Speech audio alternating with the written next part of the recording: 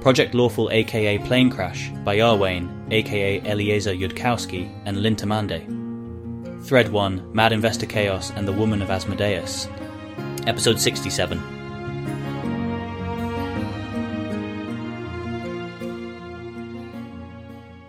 Carissa heads back to wait in line outside Aspexia Rugaton's office.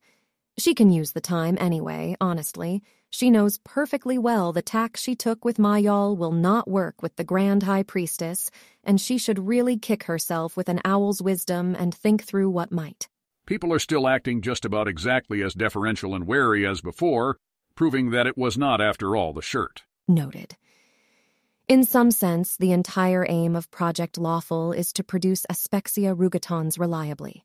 She's Asmodean, obviously, can't get more Asmodean, and she's...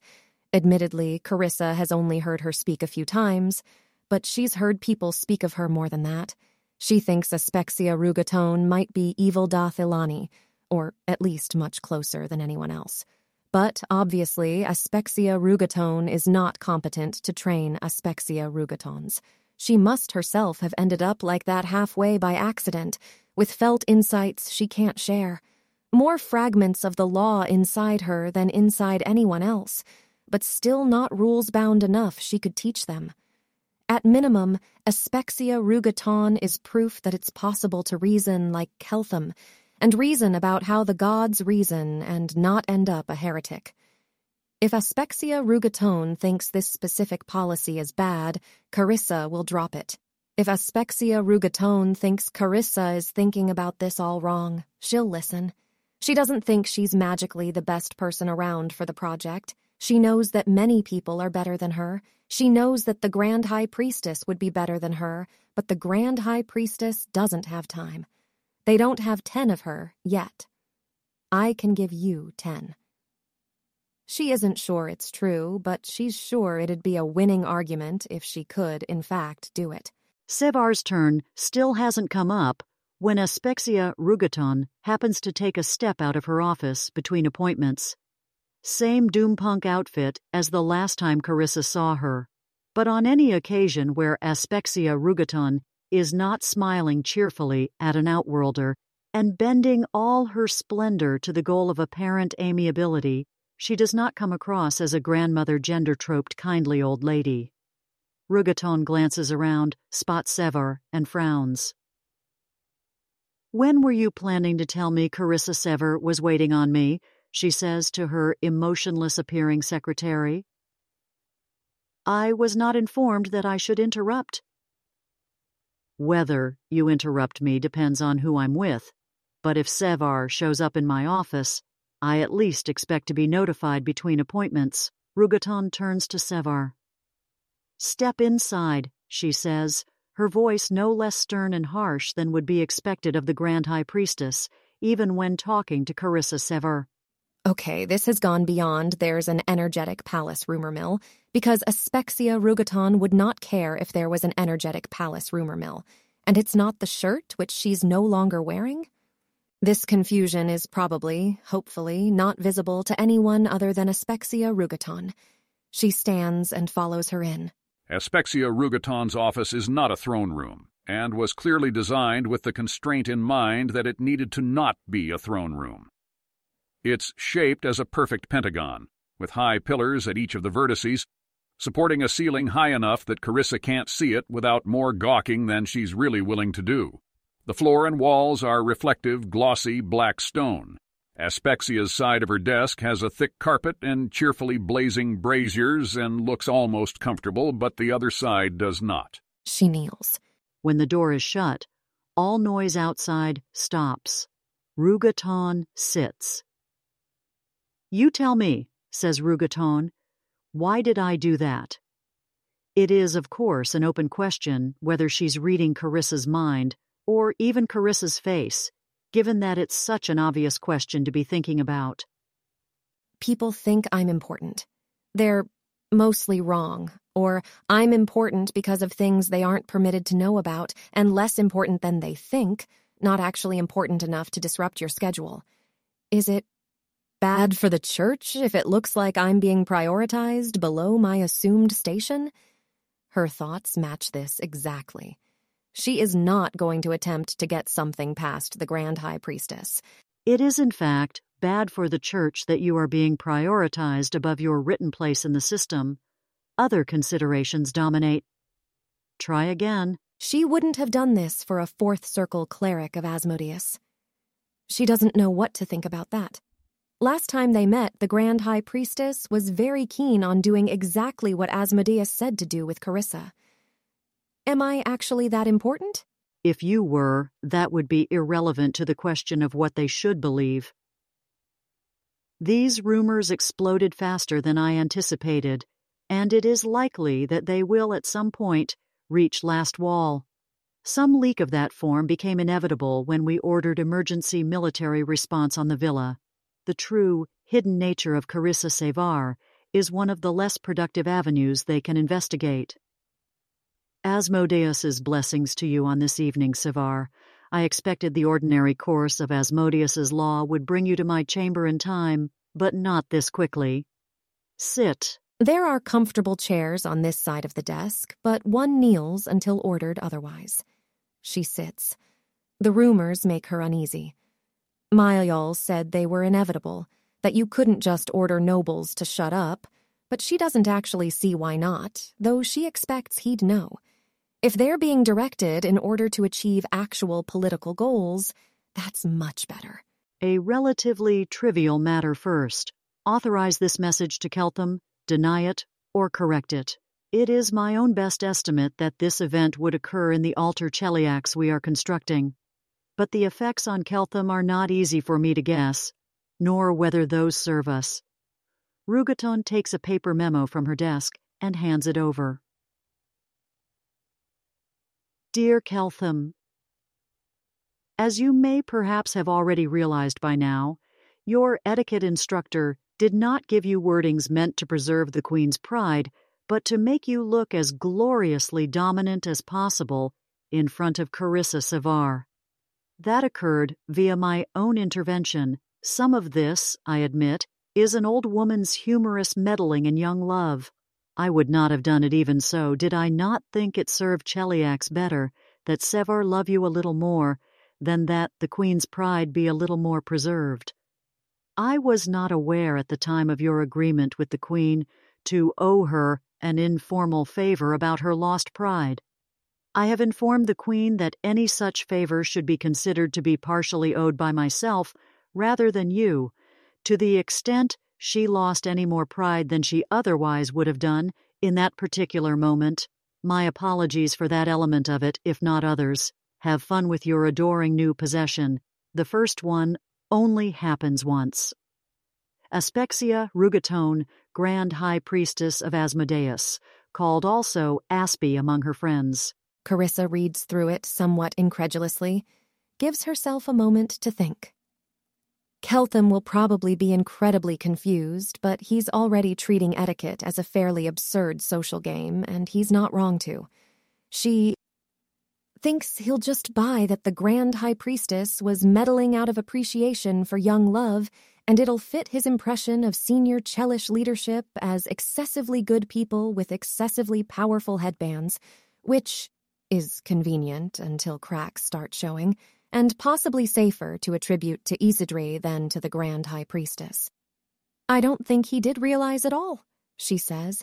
I think this succeeds at getting him to categorize you, mentally, with Isidre, rather than with Contessa Lirilatha, and I'm unsure which of those categorizations I prefer and might like keeping the option value open. Are you able to mostly prevent my opinions from unduly influencing yours, if I share them further? It seems best that final policy be routed through one person, that her policy be a coherent whole. That person cannot be myself. Yes, Most High. I'll weight your opinions highly, but knowing that my actual job here is to succeed with Keltham and that I might have insights I can't convey. I doubt Keltham will categorize myself with Lirilatha no matter what. He considers lawful beings to be a species apart within Golarion. He is correct, and this is a true and deep fact about Golarion, and all else he sees will tend to accord with it. Without constantly referring to a devil's advice, I would not be able to pretend to be like Lurelatha to Keltham. My primary concern generating this note was that Keltham will realize later that his etiquette instruction was off, and then will wonder why this event, which should have occurred in Alter Cheliax, did not occur in his reality.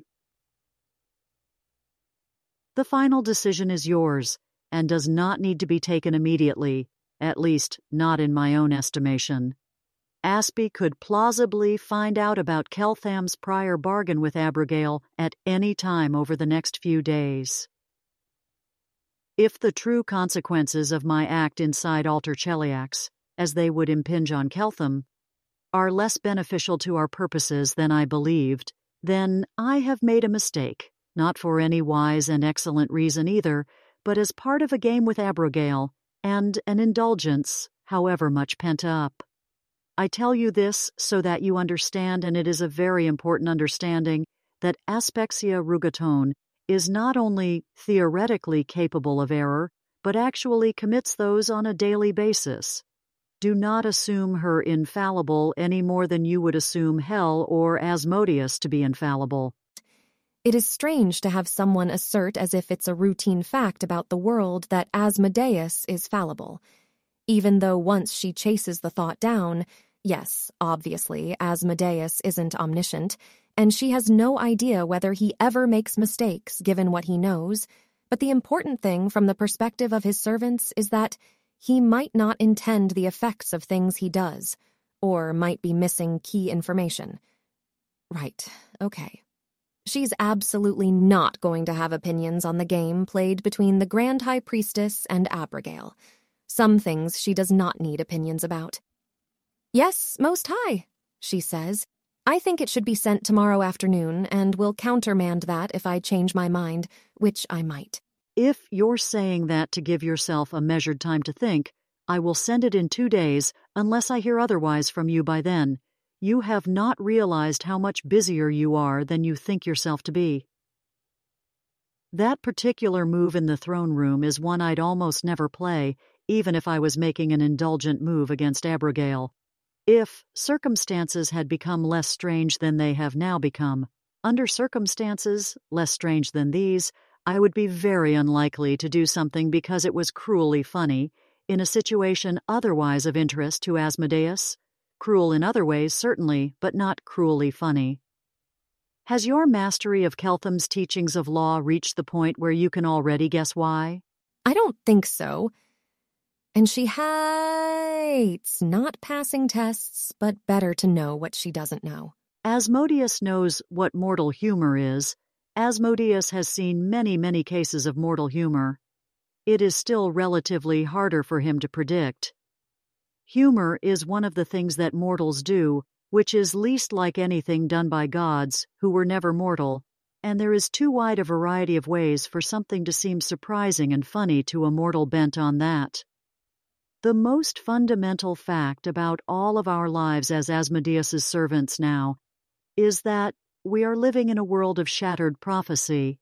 It now actually matters to our Lord whether we are being cruelly humorous or just cruel at key moments. So the thing you did in the throne room is costlier for him to anticipate than everybody staying in line and doing what they're ordered to do. The entire affair in the throne room was already so far beyond Asmodeus's plausible ability to have predicted, or at least predicted using only his own powers, that it didn't matter at that point whether I started being funny. In a closely related matter, the Queen has noted to me that you are, as they say in the lands beyond our Lord's correction, in love with Keltham, as she told you that she would. The Queen referred your correction, if any, to myself. How would you go about deciding whether or not to do anything about that? Were you the Grand High Priestess? Oh, she knows the answer to this one.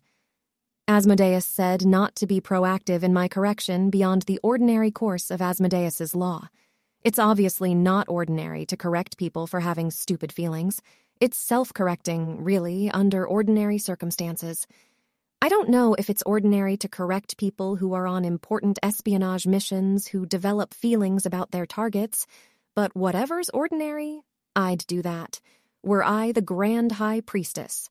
Somebody on an ordinary important espionage mission would certainly be corrected in that. By advice and warning while they were on their mission, if perhaps it was not both possible and prudent to send them to a torture chamber just then. By more severe correction upon their return, assuming their souls sufficiently bought that this would not disincentivize their return. By the time we get to you and Keltham, we are so far outside the ordinary that there simply isn't any answer by reference to what we usually do. There is still a clear meaning of ordinary law, however, in that case. It means then not to do what we usually do, but to do what we'd have done without a message from hell singling out Carissa Savar.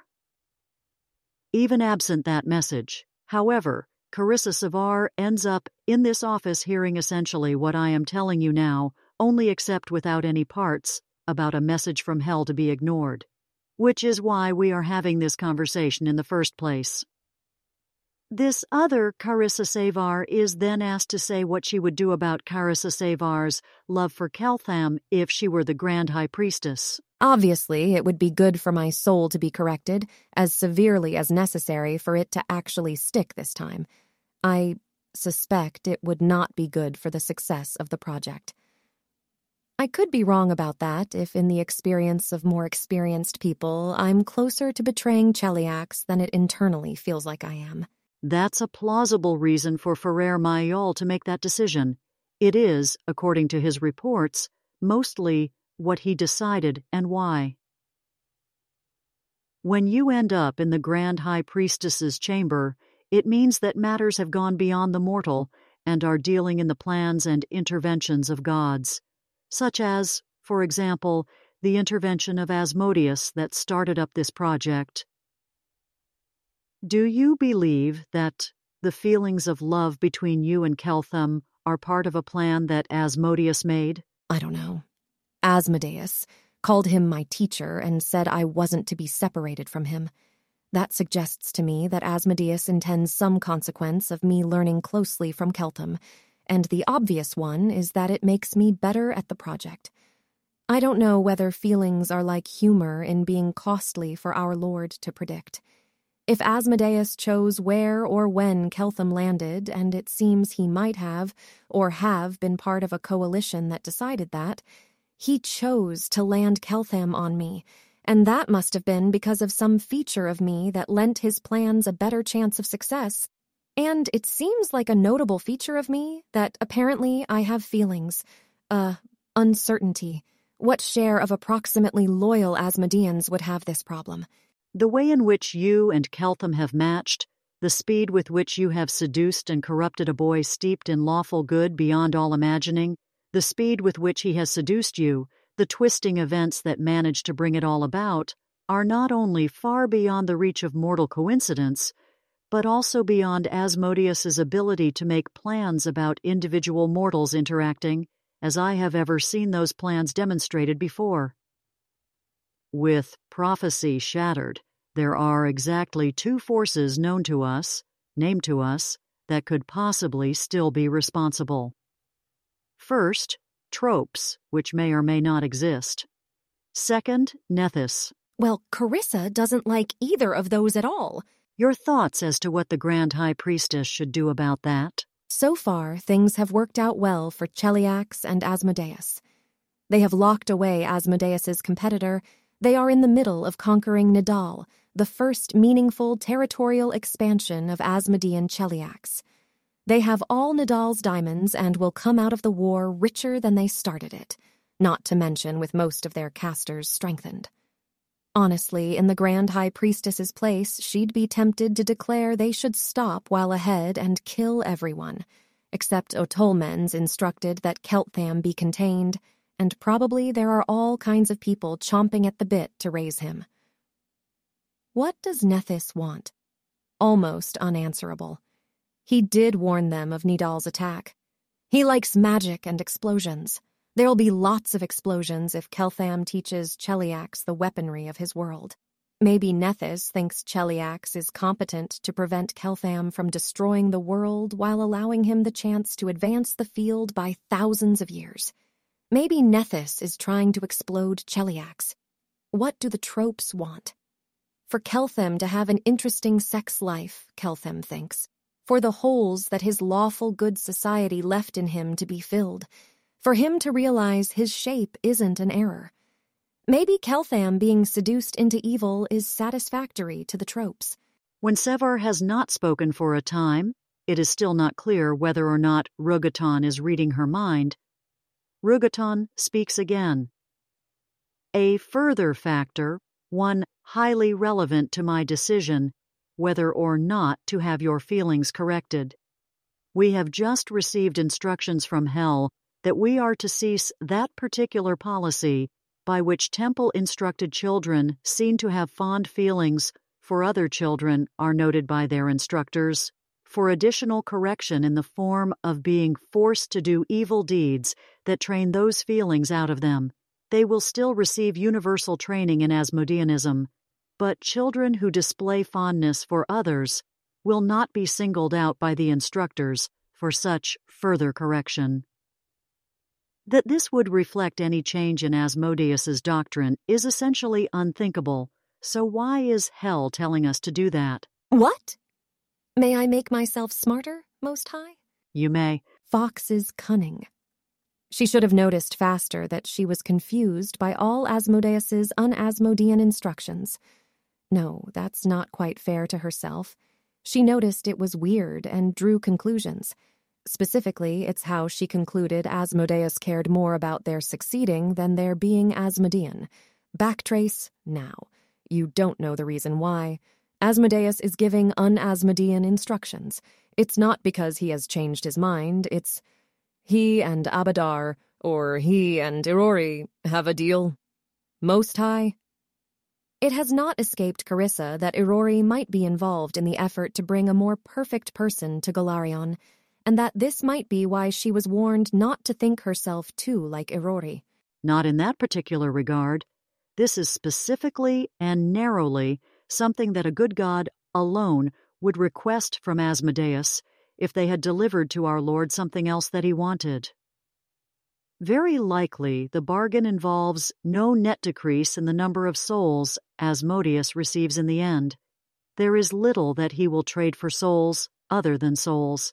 But Asmodeus is not fonder of kindly souls than cruel ones, once they are delivered to him in hell. Whereas to good gods that does make a difference in how much they whine. Some good god has merchanted him additional souls, somehow, and taken a few naive children in trade. I would be amused to hear what good's mortal followers might say of that, if they knew. Dabbling in the soul trade is supposed to be very evil after all. One may further remark that the entire affair is rather more chaotic good than lawful good or neutral good. I didn't know we make deals with the chaotic good gods, on account of how they're incredibly stupid. Our Lord is the Lord of compacts. Asmodeus will deal with anyone that deals with him, though in that case he might have demanded to be paid before and not after. Nod. And so the ultimate factor controlling my decision is simple.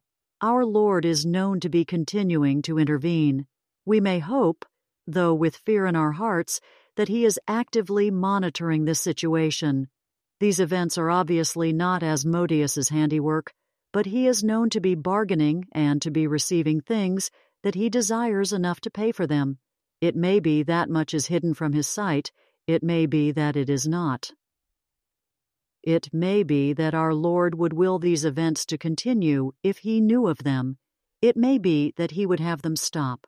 If it is to my Lord's interests that these intricate events he could not have arranged himself continue to occur, then I can only work his will, in that case, by not disturbing them. If I disturb them against his will, he will be realistically unable to tell me how to put them back on track, even with 100 visions and 1,000 messages from hell.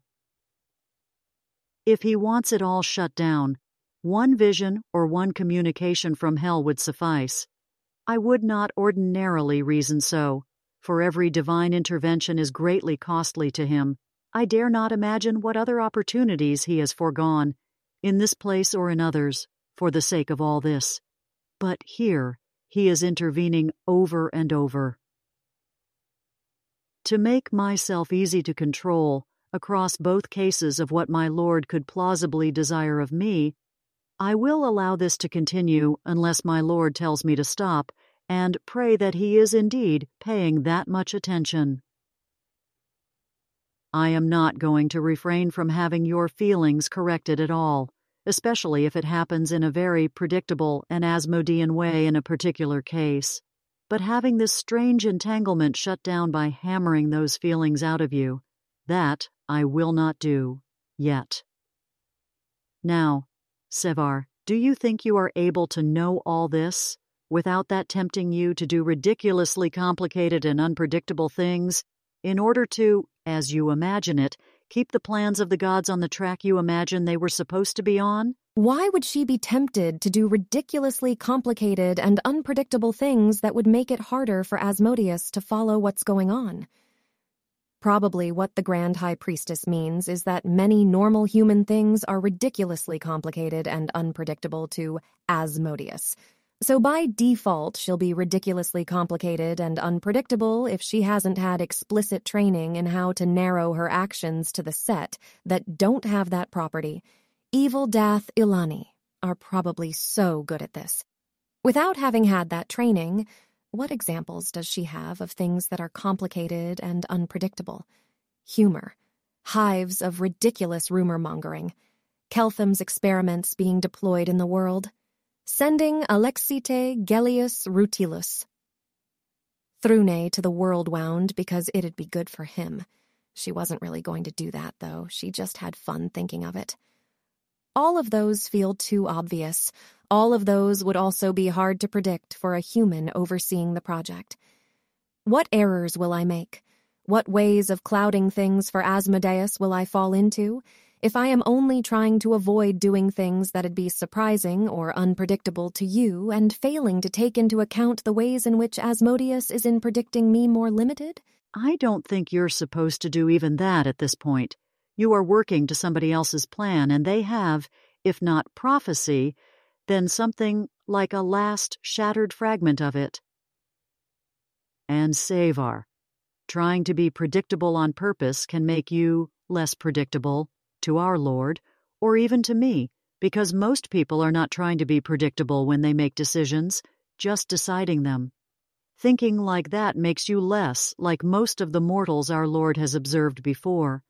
And if you are new to the work, you will make new, entertaining errors in what it means to be predictable, which I will not have time to correct, or the whole way in which it is one more thing you are trying to do, tinkering and steering the way in which you imagine your thought processes should work, complicates those processes in a way that, again, our Lord may find harder to understand.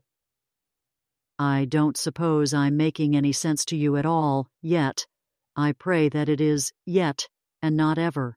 You have no idea how much I'm praying for it. Meanwhile, don't try to do any incredibly complicated new things inside your mind in order to make yourself more predictable. Is that a simple enough instruction for you to understand? Yes, Most High. Keltham would understand more than that. Dath Ilan would understand more than that. She's suddenly sure of it. Good. I have come to a conclusion about what level of intelligence in you best suits our Lord. Give me your headband. What if instead they just torture her until she's incapable of feelings? She hands it over. The fox's cunning hasn't quite worn off, so she doesn't feel the absence yet. Aspexia reaches into her desk, takes out what is obviously a +4 intelligence headband, hands it back. I am pleased to see you more reasonable than some wizards, she says. She puts it on. Is she more reasonable than some wizards? Are there wizards who'd actually refuse to give the Grand High Priestess their headband if in her judgment they shouldn't have it? If it serves hell for Carissa to be turned into a slug, then she wouldn't refuse, even if it's obviously worse than thousands of years of torture. They wouldn't have refused outright, but they might have tried to argue and plead before doing it, or, if they were wise enough to obey immediately, would at once start whining why it was the wrong decision and they should have it back. It is again not clear whether Rugaton actually needs to be reading Carissa's mind, or even her face, to know what she is thinking here. Now, what matter is it that actually brought you here today? I have a certain guess, but I am not, as mentioned, infallible. I want to request command of Project Lawful Most High and ask you about a directive that is heretical and that I think will make the people on it better at their jobs. Some might consider it insubordinate, very extremely insubordinate, un-Asmodean even, to react to a superior's refusal of their brilliant suggestion by going over his head all the way up to the Grand High Priestess's office, storming in to demand not only that he be overruled, but also that she herself be in charge from then on. Carissa thinks it is against the written rules, and also there are unwritten rules, and whether it is against them is more complicated. She doesn't wholly approve of this. It's obviously the same principle by which Throons are allowed to gossip, and it seems to her that it'd be better for Cheliax if they weren't. But she must be wrong about that. That's all there is to it, and if there are unwritten rules, then here they bring her. Do you consider it so, Most High? It is certainly a transgression. Some such are excusable depending on circumstances. Some such are beneficial but still punished. And she is pretty sure this is one of those, but she doesn't know which, and isn't sure it matters for what she ought to have done. She hands over both pieces of paper she has. Aspexia does smile sometimes. She is smiling right now.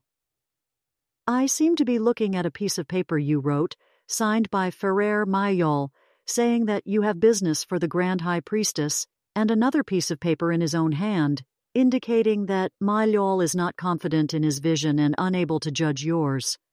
That, I admit, is not exactly what I expected to see. Does Mayol know you are also requesting command of his project, Savar? It actually hadn't occurred to her that Aspexia Rugaton might not have known that, despite all her own disclaimers of non-omniscience, and also the fact that there's no way she would have.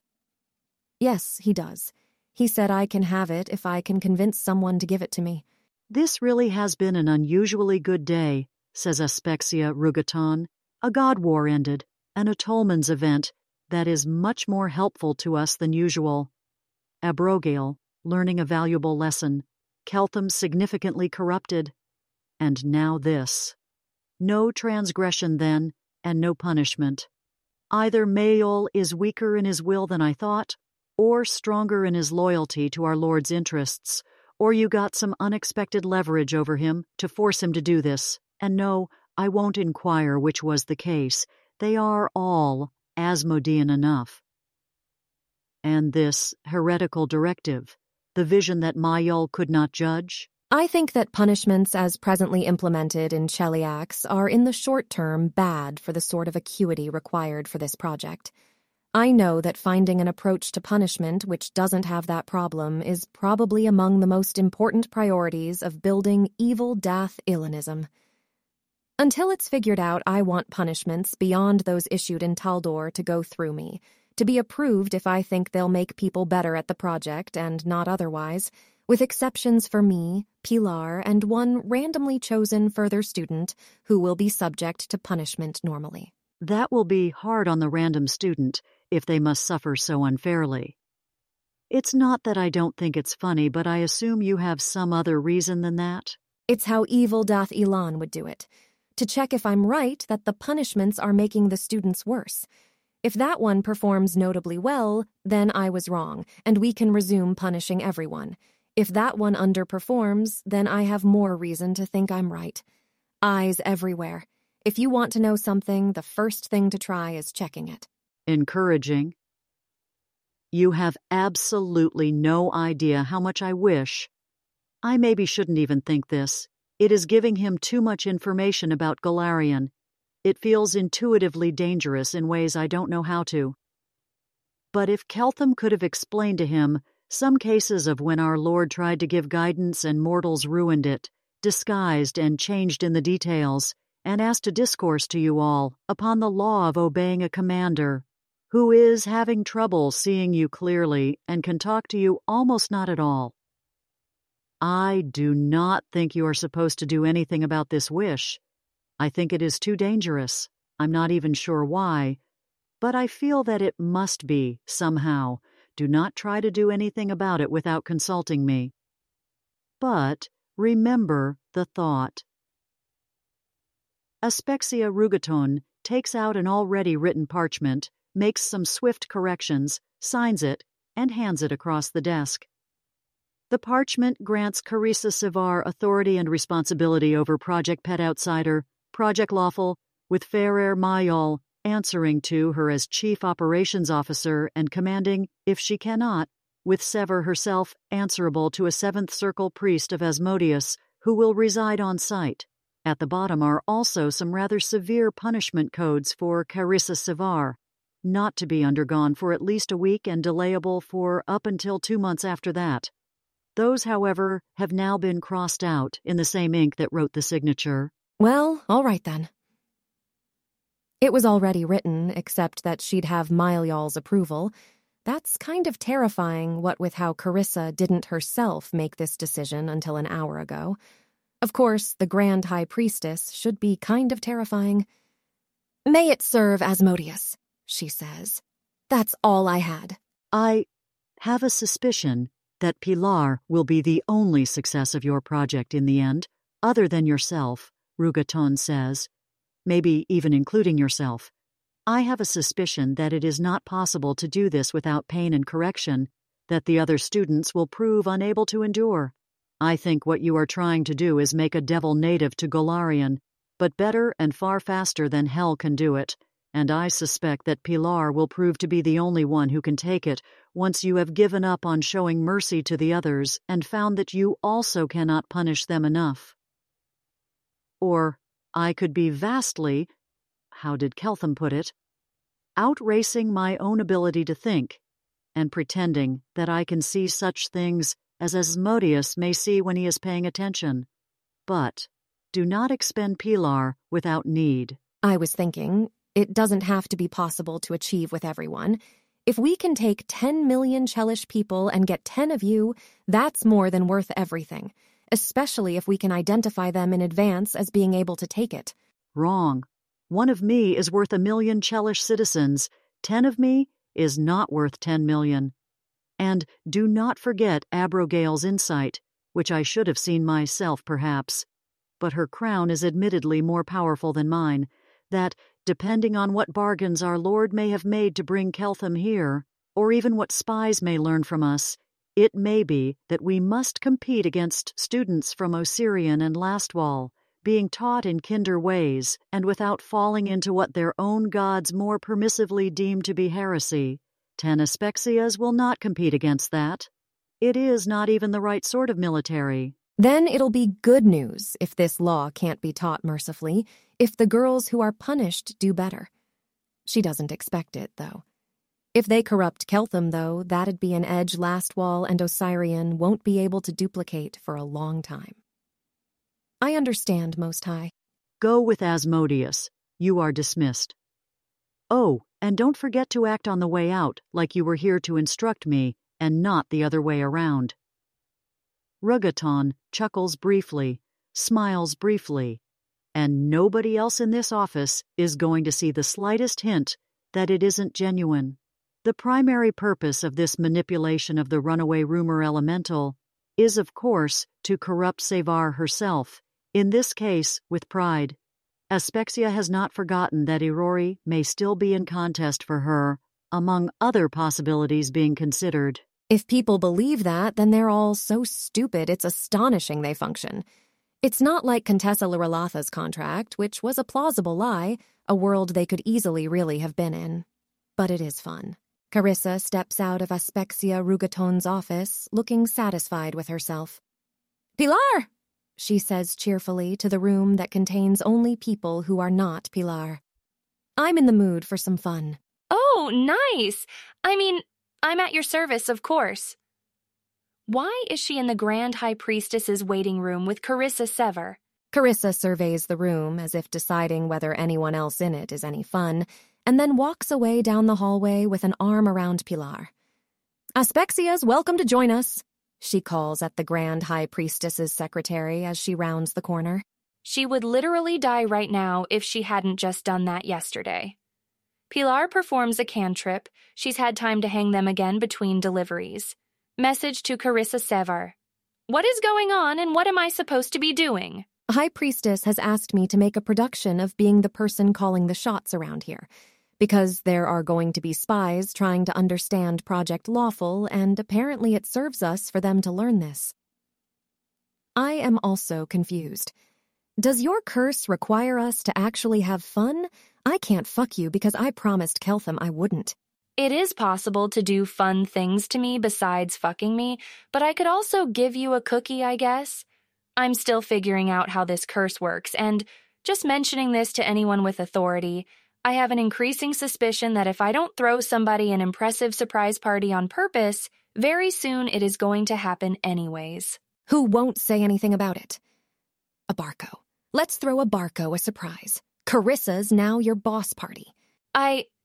This is so awful. I want to do that too, but my curse won't let me. The party has to be, for them, not for us making fun of them. Stupid good is still good. Wait, you're a Barco's boss now? I am now project director. Though you're still the Grand High Priestess's favorite, you could throw Asmodeus a surprise welcome back from hell party? Carissa steers them towards Mayal's office. Pilar frowns. You'd think that would go through, but it doesn't. Can you use this to figure out people's deep motivations? Surprise party for the Queen. Carissa Sevar has gotten herself into trouble, and you can statue her now. That's definitely 8 kinds of illegal. Surprise party for Mayal about me taking over the project. No answer. You can use it to figure out the motivations of people with respect to things you actually want to throw them a for-them party about, is I'm suspecting my curse's answer here. Would you maybe have not totally sincerely wanted to congratulate Asmodeus on coming back from hell? No, I think I would have wanted to. She's strikingly good at math, and I am worried she doesn't have the discipline to keep contributing to the project if she's getting tortured a lot. I was torn between hoping hell had helped with the discipline and hoping it hadn't kicked her back into her shell, so she's harder to use. I have no idea what chaotic good thinks of either of those motivations. Pilar has now been repeatedly and directly exposed to Project Lawful's hidden power source, a thing called a Dathilani in its own language, for multiple hours over sequential days. This has consequences. Do we know anybody else back from hell? Pilar says. Maybe it doesn't work on hell-related things. All the rumored weirdness and all the real weirdness is only a distraction from the true effects of Dathilani exposure, though a very effective distraction if your mental language lacks even the conceptual vocabulary to describe what Project Lawful is actually about. Mayal? I don't know if he went to hell or just to judgment. Balaguer and Torres on security. We don't want to throw them a party. We want to know if my curse works on hell things. I hate chaotic good so fucking much. Hey, imagine how much harder Asmodeus's life would be if good were not incredibly stupid. You're a very powerful argument for Asmodeanism, just bopping around where Keltham can see you. It's possible they know that. Elysium said that I was truly loyal to Asmodeus, and so good would prefer not to use me against him, and my being oracled would end up with Lord Asmodeus being better off than if I hadn't been. The Grand High Priestess thought that was credible but ominous, and that maybe there was a bigger plan against his interests, like the plan is to destroy Cheliax, and then I end up preventing a new world wound from opening in the crater. Well, all right, then. Wait, why does good prefer not to use people loyal to Asmodeus against him? I did not know that. Did you know that? Does that mean they'll actually give up and fuck off once everyone's loyal to Asmodeus? I mean, it was what they prefer, not what they always do, according to them. But I'm not actually an expert on chaotic good and would rather not learn. This about Pilar Pineda. She walks through Cheliax a lot less nervously than others. It's fine and proper if she's punished fairly, and even an unfair punishment isn't so terrible. Her loyalty to Lord Asmodeus is, if not absolute, strong enough for her to feel pretty confident in it. If Pilar says anything that sounds questionable, anyone who checks her loyalty will discover that she is thinking all the proper things under detect thoughts. It's fine for Pilar to say that she'd rather not learn about chaotic good, because any superior who rounds on her for that will find Pilar humbly saying that of course she'd do it if ordered. She'd never dream of not following orders. Scan Pilar as you like with detect thoughts. You will find that she is absolutely sincere about that, and not in the way of somebody having to suppress a lot of thoughts either. Cheliax is safe for her, and if she is executed there, she gets to go home. Keltham might at some point ask, Carissa says, a little sharply, because Pilar should have thought of that. And then they're at Mayol's office. Surprise! You're not responsible for Project Lawful anymore. It's going to take a long time to get all the confetti out of this office.